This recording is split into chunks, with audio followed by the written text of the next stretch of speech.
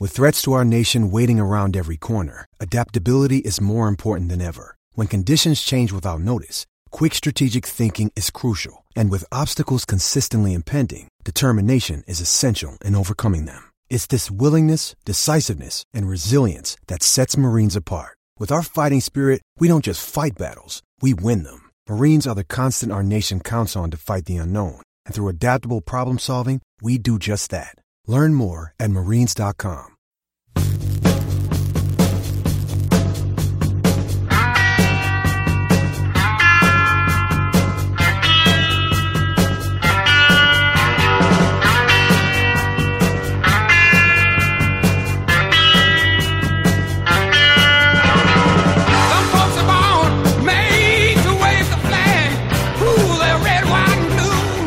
Well, the Reds were in America, so why not get a bunch of Americans to talk about them? It's the U.S. Anfield Index podcast, and I am your host, Justin Wells.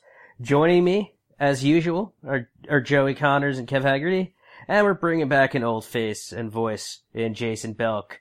Gentlemen, how are you doing this evening? Excellent. Great. It finally didn't rain this week, which is awesome. Yeah. This weekend, I should say. That's a very good point. It rained for about, 8 days straight? Yeah, and it's about to again. So. Yeah, I've seen that, man. My mom unfortunately lives in that Hershey area where one Christian Pulisic is from, and her basement got flooded out completely. Oh, that's rough. Yeah, it sucks. Bullshit, but what are you gonna do? And Jason, making your return. Glad to have you back. How you feeling, buddy? The prodigal son has returned. Oh, I'm doing great, man. Life's good. Got to see the Reds a week ago. It's good stuff.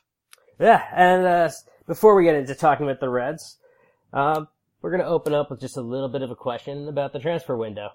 And it's basically around one Christian Pulisic himself. Give me a brief thought about how you'll feel if Christian Pulisic signs with Chelsea. Joey. Yeah, that's a good one, Justin. Just so everybody knows quickly before this, I told Joey that this opening question was designed to troll him. Yes, and I sort of, so I don't want to come off big time Charlie here. I kind of know his family a little bit because of where they're from, and I know his father a little bit. I'm not his best friend. I don't know him. I don't hang out. We don't text, nothing like that.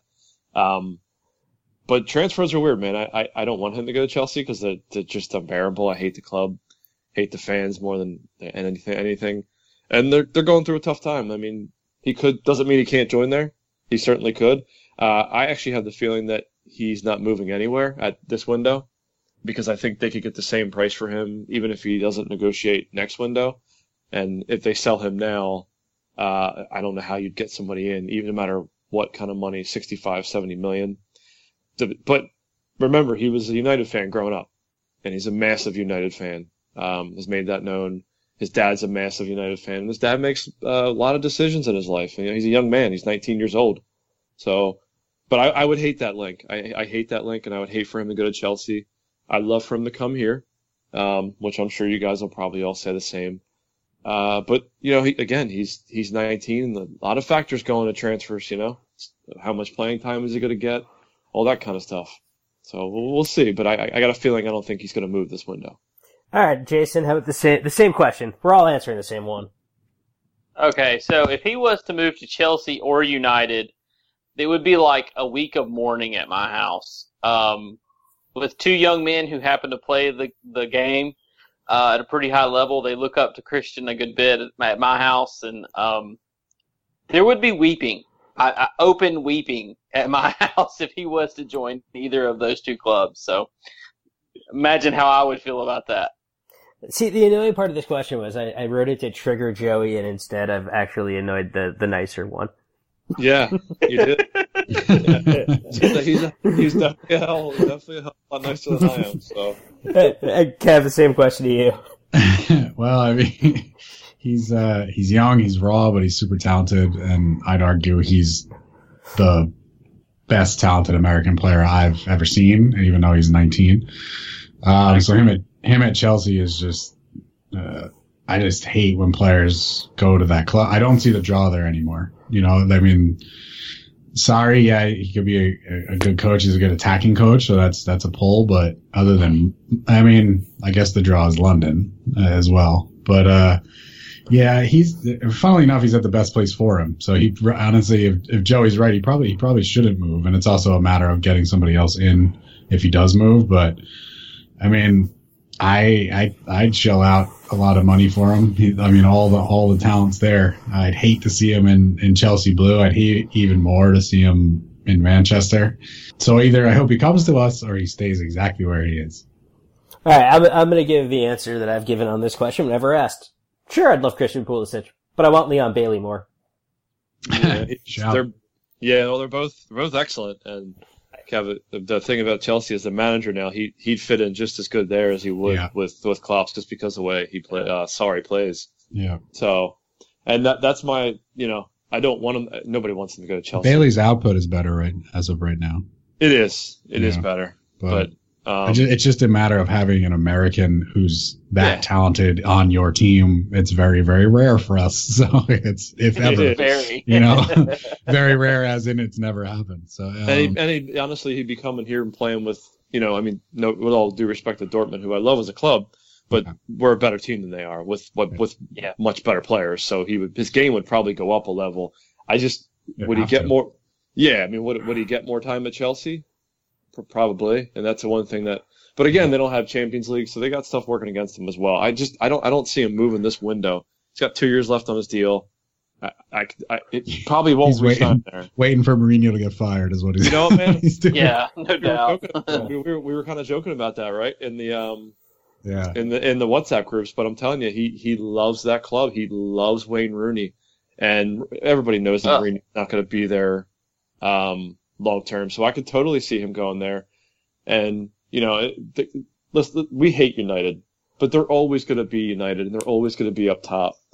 They're going to be somewhere at the top. They're never going to fall off because of their finances, and that's just the way it is. It sucks, but they're just a marketing juggernaut, so their money's never going to go away. Yeah, I mean, listen, we were awesome to watch last year, and they still finished above us. Mm-hmm.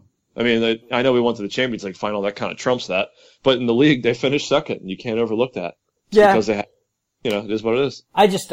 You can't, but there's, before we go back into talking about Liverpool, the only thing I want to leave us with on this point, if we're going to talk about Manchester United, is that a side that plays in a venue that's given the derogatory nickname of Old Toilet is sponsored by Kohler Toilets. So you can leave that in your head as much as you'd like. It just is what it is. But this being a Liverpool podcast and voiced from the opinion of a bunch of Americans, the club was in the US this week, and they actually played games near to me and further for Jason, but Jason still went. Yeah. And that's the first one of the tour. Jason went to the Charlotte game against Dortmund, a 3-1 loss within which Christian Pulisic actually really dominated the game quite quickly. Yes. And the Reds actually, though, I think they were poorly done by the scoreline because they were the better side for large portions of the game. But Jason, I just maybe take us through some of your experience, any of the fan fest kind of things you did, any sort of connections out to the club that you did, anything you did with your kids at the game. Well, honestly, we live about 8 hours from Charlotte, so we left Oxford, Mississippi on Friday night. We went to Atlanta. We stayed the night in Atlanta, which is about 4 hours from us and about 4.5 hours from Charlotte. We went to Six Flags on Saturday, so that was fun. And then me and my two older sons drove to Charlotte that morning. We left about 10:30, plans on being there about 2 o'clock, and everything being, having some time at the Fan Fest and then going to the game and stuff like that. Well, we ended up having to drive back to the hotel after we had been gone about 45 minutes because I forgot something called the tickets. So, oh man, that sucks. Yeah. So luckily it was only, about 45 minutes from the hotel. So we drove back, got the tickets, drove to Charlotte, made it to our seats roughly 10 minutes before game time. So, it is what it is, it sucks, but that's my dad moment for the trip, so I guess it could have been worse. The game was fun. We had good seats. I love the Charlotte Stadium. There's really not. This is the second time we've seen Liverpool there, and there's not a bad seat really. It's just a really well done stadium. The atmosphere was great. More red than yellow, I would definitely say. And we're going to go back to this guy again, I'm sure, later. But the majority of the Dortmund fans were wearing Pulisic jerseys. And I'm not going to talk about shirt sales, but it seemed that they were more of Pulisic fans than they were Dortmund fans. That seems natural. The yellow jersey. The yellow jerseys were really quiet in the first half. Now, granted, Dortmund didn't play particularly well in the first half, but in the second half, when Pulisic was on the field, they were much, much louder. So take that for what it is. And as far as the game itself, one thing that I've actually still not really seen in person yet are the yellow shirts. The purple shirts. How did those do for you? I would never, as a short, fat guy, be ever able to pull that off. But the players look good in them. Origi's a tank, by the way. He's up close. He's quite impressive physical specimen. Van Dijk, unbelievable. But the players look good in them. Honestly, a lot better than I thought they would. I think it's going to be one of those things where it looks great on TV and on the field, but if you buy it, you're like, meh. I don't know. Yeah. Like my cousin got one for his birthday from his wife, and I was like, how you feeling about it? And he was like, yeah, it's very purpley. Was the only thing he said. So yeah, it just feels probably like it's a tough one to pull off. Oh, yeah. There were lots of guys or fans wearing them there. I say lots. There were several I saw, and on the average Joe, it's not particularly appealing. So I'll just leave it at that. Yeah. It's like Fiorentina. It looks great when you see them on the pitch, but you wouldn't own the jersey, right? Exactly. Yeah. But then as far as the actual game itself played on the pitch, like we said earlier, Liverpool really dominate the first half. But, go close a bunch of times, finally get the goal from Andy Robertson crossing to Virgil van Dijk header. I know actually this is probably the first time you've seen Van Dijk play in person. I mean, how did you feel about that? Man, he is so calm on the ball. At no time does he ever look rushed. He pings some 40, 50, 60-yard passes out to the right winger. I think it was Camacho he hit, or Klein a couple of times. Perfectly weighted balls. And when we were on the opposite end from where he scored, but even that far away, he was just, I don't know, he just rose over everybody. It was majestic almost, which sounds kind of corny, but it was truly impressive to watch him attack that ball. And then in the second half, you got to see one of the more exciting signings of the last few years, Naby Keita. He seemed to really link up well with Daniel Sturridge, carrying over a theme from the rest of the preseason. Is there anything else that, how was that to go out and see, Fabinho playing in the first half? How was it to see the new signings? So Fabinho was great the first half. He was very aware. I feel like he's getting a little bit of stick for not being great right now. But you can see the intelligence in his positional play when he doesn't have the ball particularly. I feel like when Matip went out when he got injured, Fabinho immediately drops in, and him and Van Dijk are organizing everybody else to kind of fill all the gaps.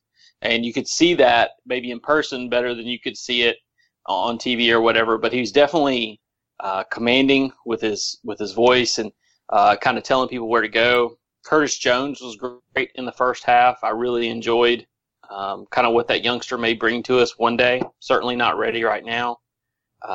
Keita's awesome.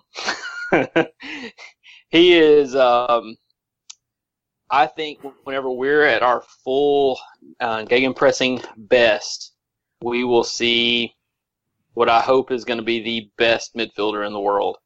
I know I came to Liverpool a little late in Gerrard's career, but that last few years of Rafa, and whenever we would create chaos and how good he was in that moment of chaos, I think we're going to get a lot of that from Keita, and we create so many transitions and so much chaos for the other team. He could be devastating, to be perfectly honest. And obviously, Pulisic in person. I've actually never seen him play in person because I haven't gone to a U.S. game since he's been in the first team side for the U.S. Yeah. But obviously he was pretty impressive. What was it about his game in person that really just translates and makes you maybe think that he'd work well with us?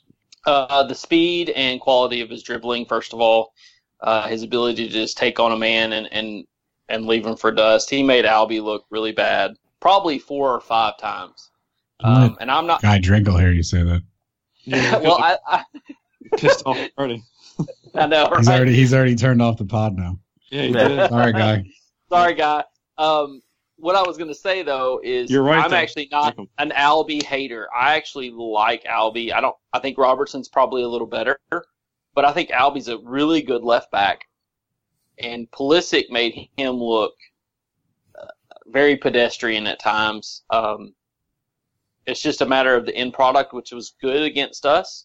But I've watched several Dortmund games in the last year or so where his end product is very mediocre to pretty bad.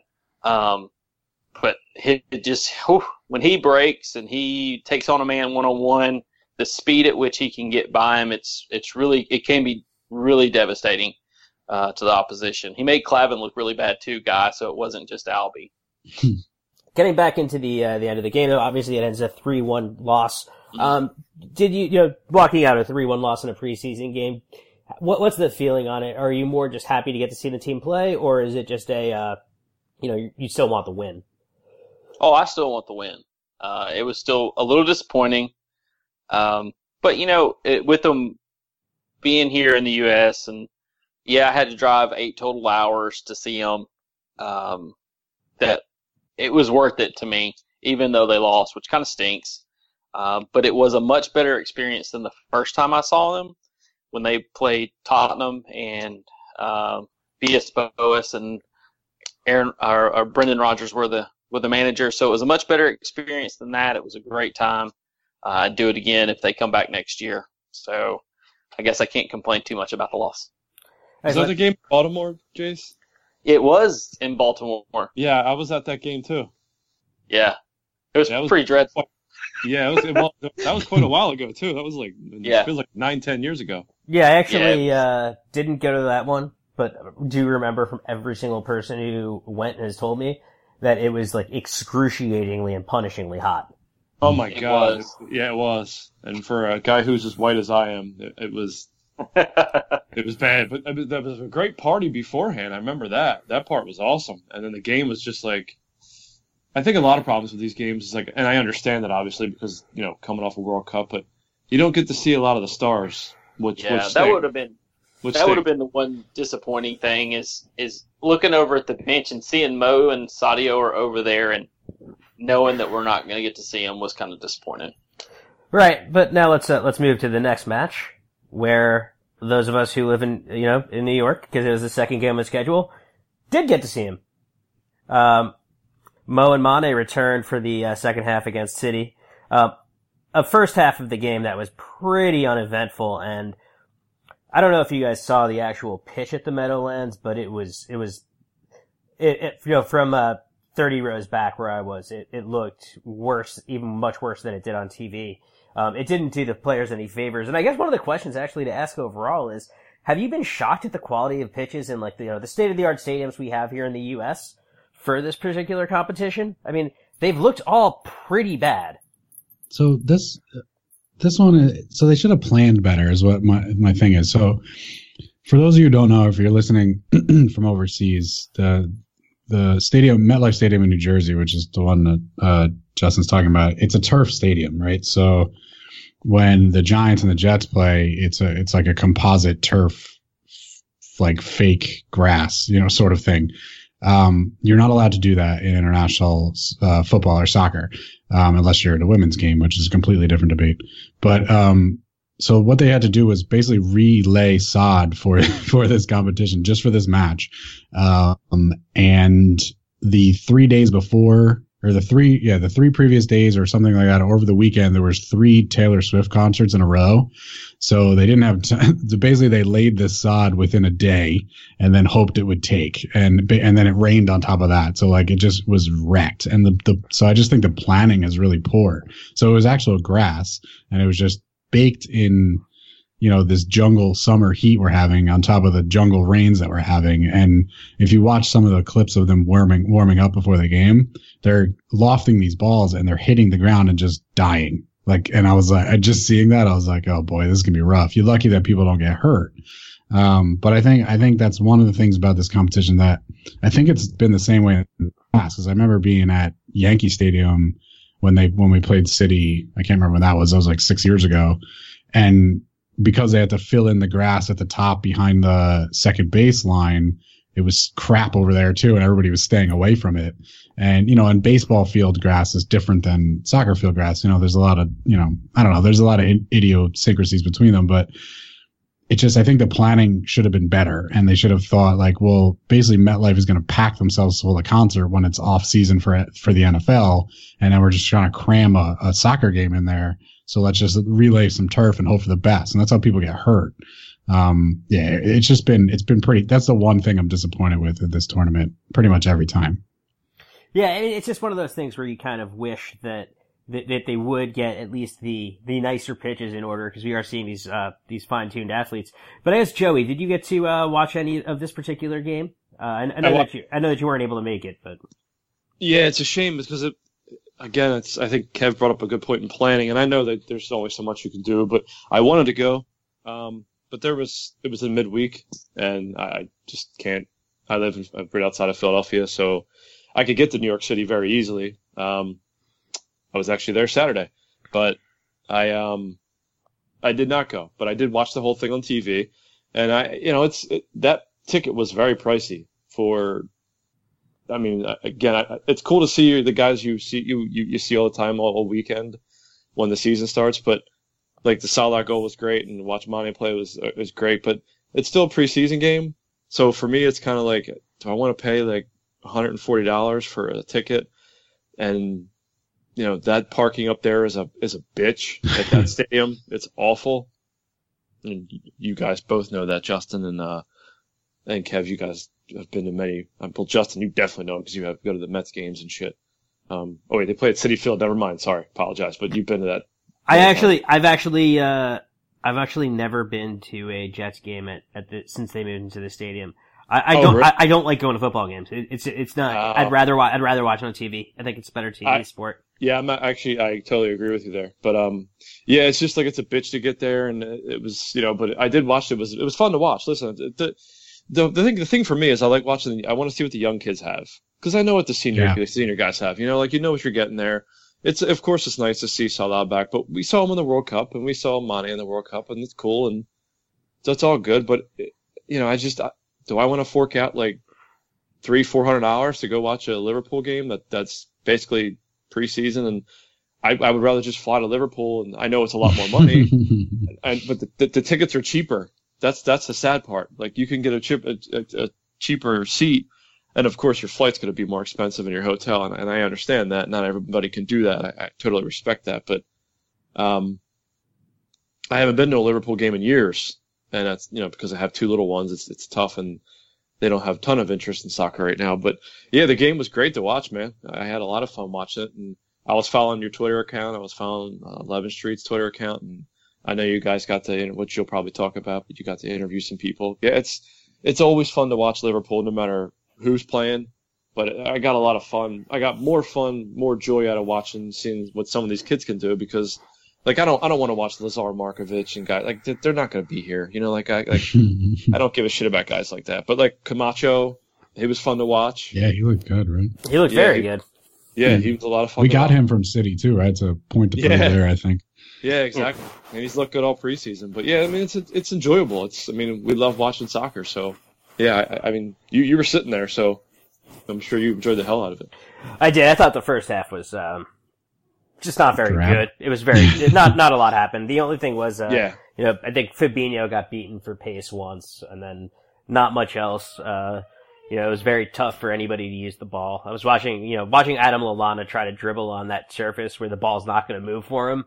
Oh, it was really, I felt for him in that situation because that dry surface of anybody in the first half is always going to hurt the players that have, who need to touch the ball more versus relying on pace. And that really killed Lallana because he's not a guy he's not going to beat you with speed. If he's going to get past you, it's because of the fact that he's done something with making you jump at the ball and just beating you by using the ball. He was unable to do that in any meaningful way in the first half.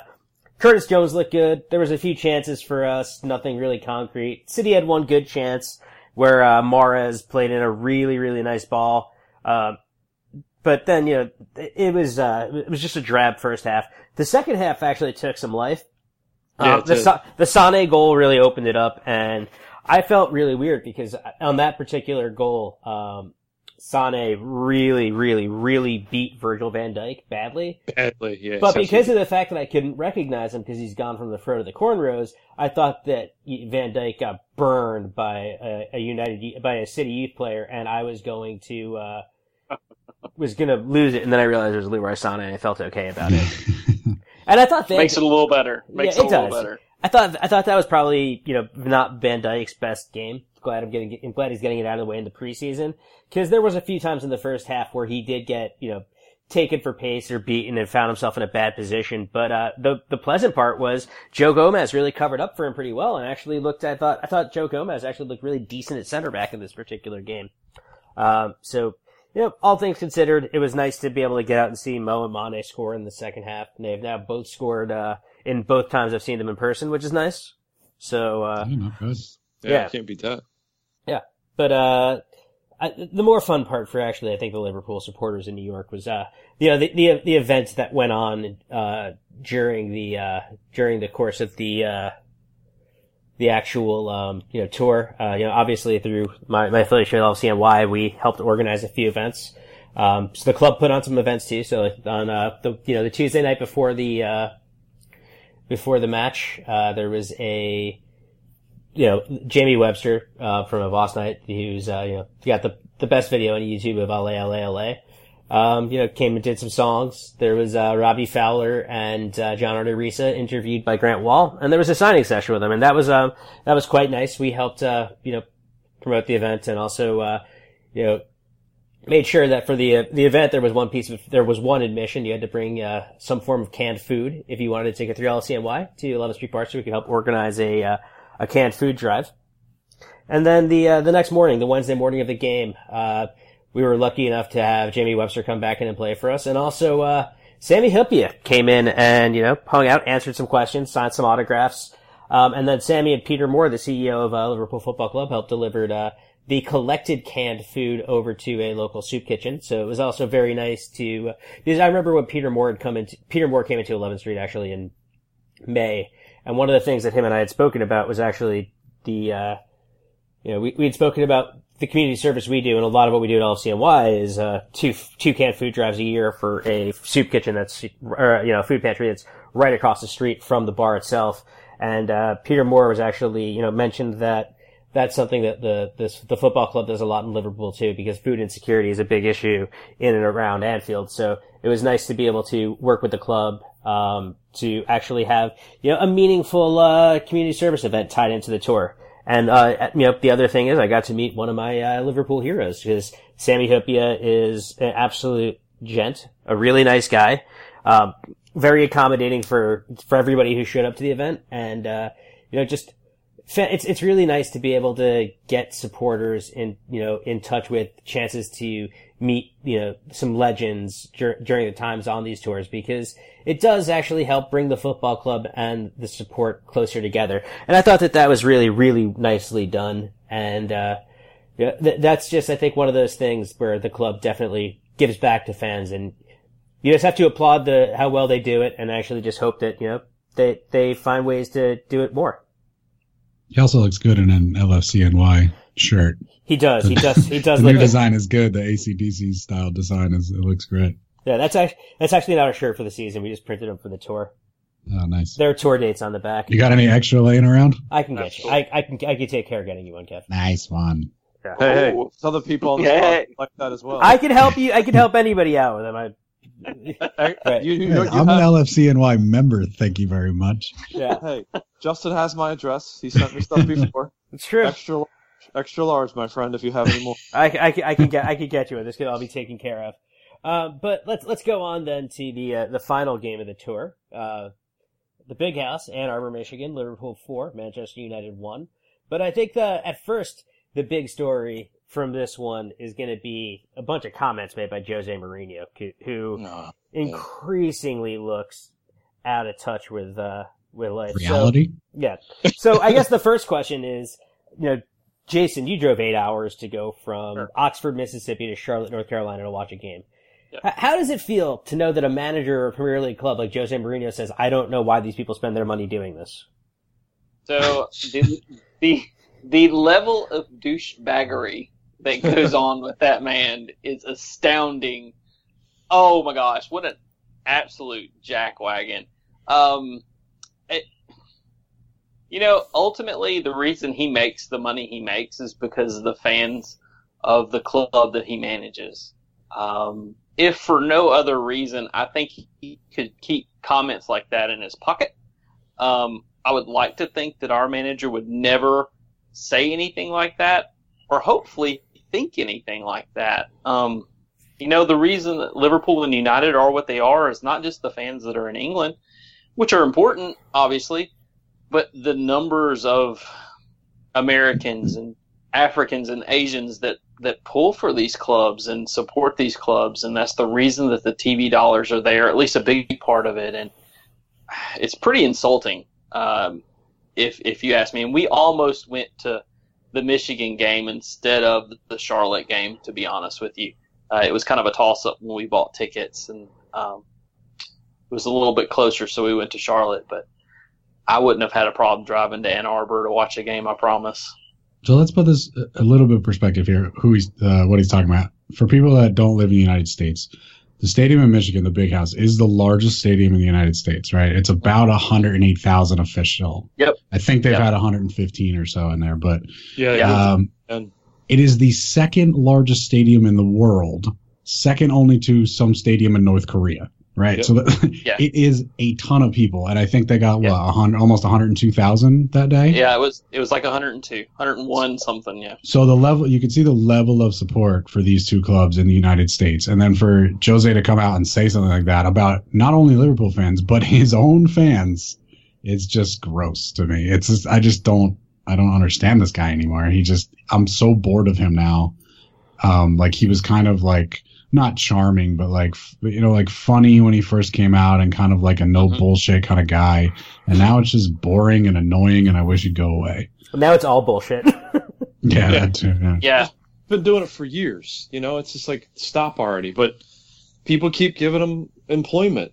I don't get it. Like we go back to it. Like, yeah, his football is boring to watch. Blah blah blah. But they finished second last year, and it's like, I guess that's every United. Although United fans are probably sick and tired of him at this point now too, because you can't say stuff like that. What he said. Yeah, you know what? He finished second, but Joe, let's also look at Klopp's still building the spine of this side. It feels like he might have just finally completed at least the spine. Before last season, coming into last season, United had a spine of De Gea, Eric Bailly, Paul Pogba, Nemanja Matic, and Romelu Lukaku. That is a Juan Mata. You can throw Juan Mata in there too. That's a top spine. Four spine. Yeah, that's a spine where basically between it's not going to maybe win the league unless you actually fill the flair players around correctly and have them play in a way that it works, which obviously we know he hasn't. But you can win the league with that spine. Oh yeah, no, that wasn't my point of that. It's just that it seems like United fans are getting tired of him. And that's, it's his third year syndrome. It happens everywhere he goes. But it does look like he doesn't enjoy football anymore. It does look like he just doesn't give a shit. You don't make comments like that. You don't make comments about Anthony Martial's child and say he should be back here. You don't say stuff like that. He's always thrown players under the bus. Always has. Even when he was winning championships, he did. Now he had a lot more respect in those teams. Like guys like Drogba and Lampard, John Terry would like run through fucking walls for him. And players at other places he'd managed as well. But yeah, he just doesn't seem like he really gives a shit anymore. And he's not gonna, if they fire him, he's still gonna collect all of his money. So what the hell does he care? You know?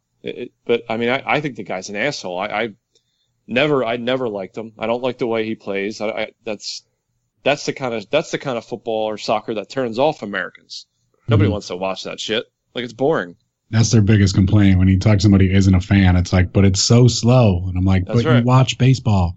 But yeah, you'll sit through 4 hours of baseball, which I'm a fan of. And I know, Justin, you're a big fan, obviously. I love baseball. Jason, you're a fan, too. I am. We play in the same fantasy baseball league. So I just, it's a weird thing. The guy's just an asshole. And I would be completely shocked if he made it through the season. And because they're not. The shine's gone now. Yeah, but the shine's been gone. You know what I mean? Yeah. The shine's been gone since he's managed his last club with Chelsea. It's been gone. Well, we were talking in the chat about how when he was at Inter, he's probably the best manager in the world. Probably, at the time. Yeah. Yeah, and the team was actually like I enjoyed watching that team. I mean, I didn't want them to win everything because I didn't really like him, but those early Chelsea teams were actually really great. Even though they were very defensive, but still they still scored a lot. But I mean, now it's just boring as hell. I don't know. It's like he doesn't give a shit anymore. And I think Kev, you said put something in that chat that it's telling when the head scout leaves after a year. Yeah. That's something. Something's good. Obviously, there's some inner turmoil, and you don't. Well, it's just he probably comes up with a list of names, and then Mourinho goes, "Nah, fuck that. Get me Sanchez." Exactly. Like, what? Yeah. For how much? For $500K a week. Yeah. That's crazy. I mean, I'm not saying I don't believe it because I probably is true. But Lex Sanchez is a good player, but there's no chance in hell I'm giving him that kind of money. No. There's very few players who deserve that kind of money. He's got elite skill, but he doesn't deserve that kind of money. Yeah, and he's like what? He's 30 now too, right? Isn't he? Yeah. 30, 31, something. Yeah, so he's not a young kid. He put forth efforts at Arsenal last year. Yeah, he did. That were basically roughly similar to the kinds of efforts that people accuse Xherdan Shaqiri of putting in at Stoke. Yeah. True. Very true. He cut a very frustrated figure during this match. Alexis? Alexis. Aside from that, the ref looked exactly like him. But every time somebody misplaced a pass to him or he did something wrong, he was like verbally upset, like he was yelling. And then when they substitute him, he looked pissed. And I think it's a preseason game. Yeah, which I kind of like, but like. Yeah. Well, I loved how Fabinho kept kicking the shit out of him. I love that. And because people are like slating Fabinho on Twitter. Again, I know people just say stuff on Twitter sometimes just to get reaction, but he's the exact kind of player that like blends into a team because he's perfect at what he does. That's why I don't want to notice him. It's effortless. Yes. Exactly. I think the more we notice him, the worse he's playing. I couldn't agree more. Well, Justin mentioned it. He got skinned one time, and that Garcia kid from City, who's fast as hell. I don't really even know who he was, but that kid ran by him. But again, that kid is super fast. But a couple of those kids look really good on City. That makes me a little worried for the future. But, they'll never play for their first 11. But maybe we could poach them while they're still young. Klopp probably met with them after the game and said they're never going to play for the 11 because they spend their record signing is. Just think about that. Their record signing is now Riyad Mahrez. Think about that for a second. And the players on their team. Their fifth center attack midfielder. But just remember that's where transfer fees get ultimately so deceiving. They're not spending a ton of money on transfer fees, but their wage bill crushes ours. Yeah. Oh yeah, and that's where you have to. Well, that's where Klopp is kind of the difference maker, though, isn't he, for us? Oh yeah. Yeah, we're a step below in wages, but you have the manager to push you to something great. Yeah, he's laying out a plan. You know, we made the freaking Champions League final last year, so that's not something to sneeze at. I know, and then if certain things went really bad our way, and that I'm not sure if that game could have went any worse for us with Salah getting hurt and the Karius errors, but I went into that saying we were going to beat them, and I still think we would have beat them if Mo doesn't get hurt, and obviously, the Karras things are very unfortunate. That doesn't happen often in a level that high. But yeah, I mean the wage. Yeah, you're right. The wage bill, Justice. That's what we can't compete with. That we never will be able to, and that's okay as long as you keep nailing your signings, which we, in my opinion, have done again. So. This all said, we beat up on them pretty bad. Yeah, and I do want to speak. I do want to speak at length about a 12 million pound signing. You can use 12 million pounds to either refer to his cost or his weight, but Xherdan Shaqiri announcing himself in some pretty grand fashion. We're gonna do a little bit of just a one word association exercise here. I'm going to go to all of you guys and give me one word to describe what you thought from his well, it could be 2 words too. It could be an expression. From his debut. Jason, what do you think? Wow. All right, that was awesome. All right, so we got wow, that was awesome. Kev, where are you going? I'll just repeat exactly what I said when it happened. Holy shit. 2 words, an expression, but we're getting in the right vein. Joey? A player rejuvenated. All right. Yeah. Gives you another kind of thing. I'm going to go in a totally different direction here. You guys are all referencing the bicycle kick. I'm going to go in the other direction and reference his assist to Daniel Sturridge. UJass.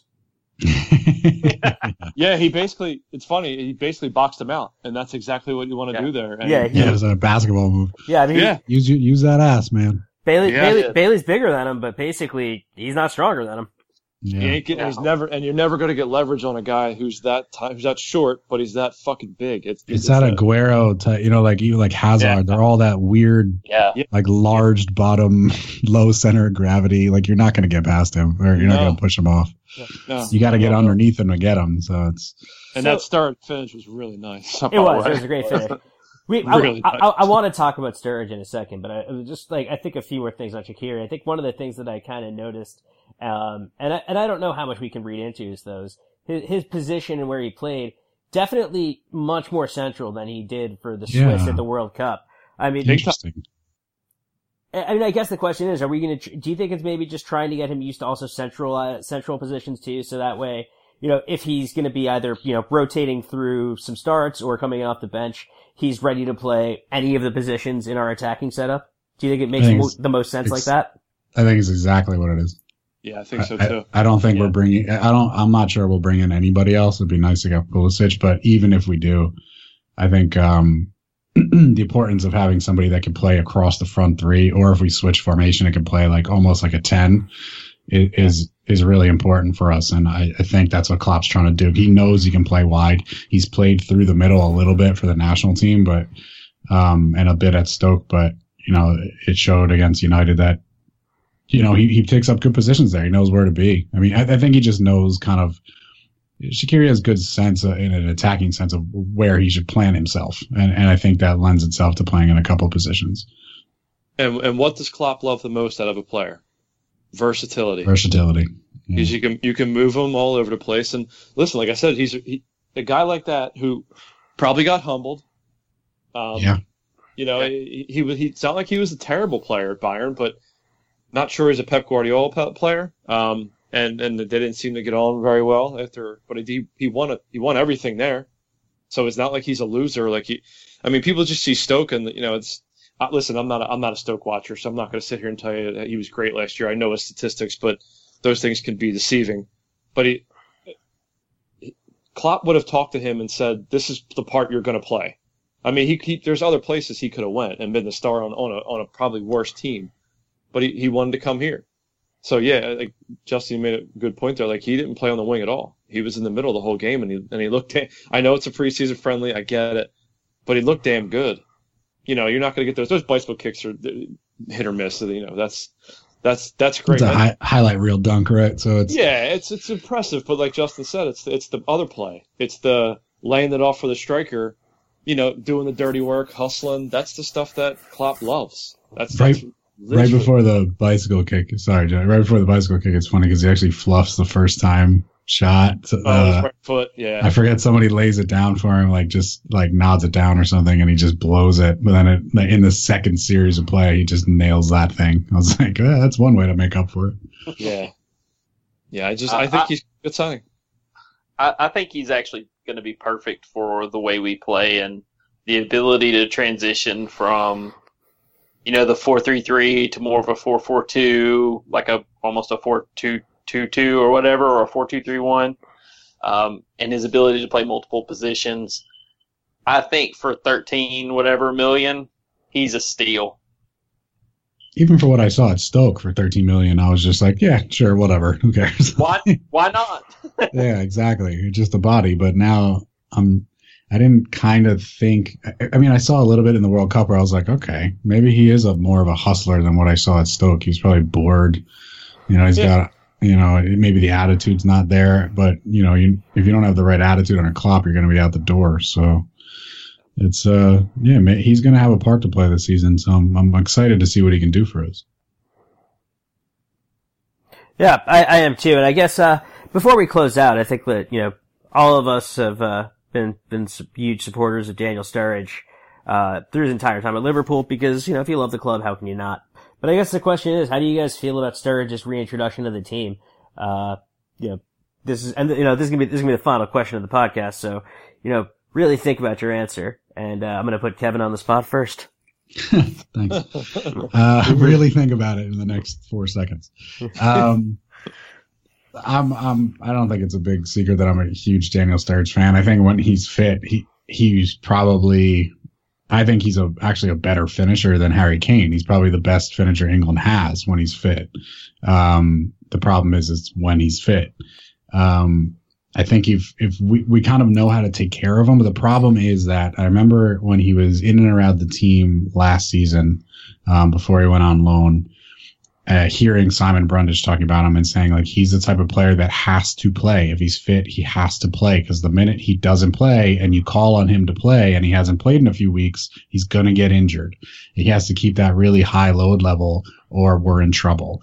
That's the problem I'm seeing with introducing him in the team. Like once we're in the thick of the games and maybe he can play in a cup game every week or play at the weekend, every week when we're kind of like resting a couple of players back and forth, fine. But in the beginning and at the end, when kind of the fixture list kind of spreads out a bit and there's not as many games in the front, I don't see where he gets into this team. So then it's a matter of keeping him fit, so when we do need him, he doesn't get hurt in the first 10 seconds.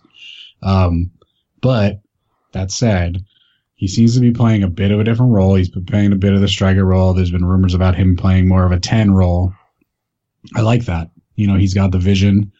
He can pick a pass. He's great with the dribble. He's still got a bit of speed, even though he's not as fast as he used to be, but his brain works very quickly. And he makes the right moves to pull defenders out of the way, kind of like the way Bobby Firmino does, where he just like cuts across somebody and it pulls two defenders and that opens up space. And seeing him and Keita together, and Keita just knows like through ball, Sturridge will get there. That's fun for me because I love seeing Danny Sturridge like that. And you put him in front of goal, he's gonna score.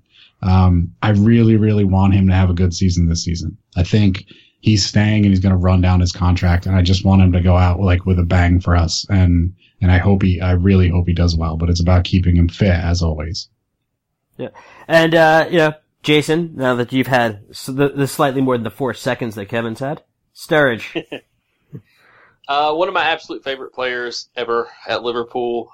I think if we can get 2,000 minutes out of him this year, we win a couple of trophies. He's phenomenal. He's an awesome player. I love him. I hope he is able to accept his role and sign another couple of year extension and stick around after this year. Because I think going to West Brom opened his eyes to how good he really had it at Liverpool, and the grass isn't always greener. So, go Danny. I'm excited about seeing him play this season. And Joey? One of the best finishers I've ever seen, ever, in my lifetime. He's that great at it. I think Kev just said it perfectly.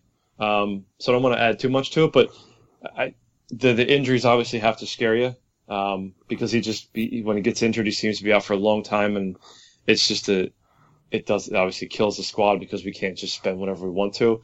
Now, I've been saying the whole time, and you guys have seen it in the chat rooms, that I want a center back, attacking mid, and a backup 9. But if Klopp thinks he can be the backup 9 and they can manage him, because I don't think Origi or Solanke are the answer there. I don't see anything that's impressive about them. Obviously, nowhere near Sturridge's level of skill, and that's, nobody's disputing that anyway. But if Klopp thinks he can do it, then that takes that away. I love the guy. I've always loved him. I just love the way he plays. I love the swagger he has. I love that kind of player. I just cross everything you have, fingers, toes, whatever. Because if he gets hurt, it's usually long term, and it's usually months out. Not, he'll miss a game. And we need bodies. We need talented bodies, not just bodies who are sitting on the bench. So that's what we complained about last year. Like Champions League final, Salah gets hurt, and we bring on Lallana, and he doesn't do anything for 70 minutes. And I don't like Lallana, but I understand, like, he was basically hurt all year, so what do you expect him to do? But at the same time, it's like, I love Daniel Sturridge. You have to pray or whatever you do to hope that he doesn't get hurt. Whatever it is that you worship or however you do it, that he doesn't get hurt. And that's, make sacrifices, get goats out, whatever you got to do. Exactly. I just, it's just one of those things. Like, I literally love him. He's been my favorite player. Even when Suarez was there, I love Suarez, but something about Daniel Sturridge reminds me of an American, like a cocky American, like, basketball player. And that's my sport, and I love it, and that's why I love him. But again, it's just the injury stuff, man. He's always hurt, and I don't know. You don't get younger, right? You get older. So if you can manage it, great. But like Kev said, he does have to play, and if you're going into it and he's your backup 9, and God forbid something happens to Firmino, we could be in a bit of a trouble. That's all I'm saying, if he has to play a lot, because there's nothing else behind him in my opinion. Origi probably won't even be here, and Solanke will probably be here, but I just don't think he's good enough. And if he is good enough, he's going to need to show it somewhere else because he's just really young. The thing about Sturridge is that he's a starting 11 caliber player. It's his injuries that hold him back. So it's no question. To have him as your backup is great if he can play. That's it, and that's a gamble. We've taken Klopp's taken gambles, and they've paid off before. I mean, he didn't sign the center back because he wanted VVD. That paid off, I guess, if we want to say. We got the top 4. We got really far in the Champions League. I still think they're going to bring somebody else in. I really do. I don't know who that player is. I don't think it's Pulisic, but I still think they're going to bring somebody in. And it could be Fekir. Just something about that deal that's just weird. Leon Bailey. I haven't heard any credible links there. I'd love to have him, though. I'd love to have him. Oh, center back. No, I want a center. That's why I said I wanted center back, attacking mid, and Bailey's great. But I just think they would want an arm. I think they would probably ask for more than Pulisic, to be honest with you. Yeah. Yeah, for me with Sturridge, the one thing I want is, for the love of God, buy another player, just because I can't live through another Daniel Sturridge injury. I'm entirely with you on that, Joey. But I also think that he's going to score more than 10 goals for us this season, or be involved in more than 10 goals this season, and I think he's going to actually be quite useful for us. And if my prediction powers are good, I mean, I was close. I said before the quarterfinals last year that Salah was going to win us the Champions League, so I'm hoping I can go 2 for 2 here. We'll try. Yeah. Yeah, but that's it for us. We're going to try to do another pod probably shortly before the season or during the first international break, or both. We could do both. We're just that crazy. Anyway. Whoa. But anyway, from the 4 of us, thanks, and up the Reds.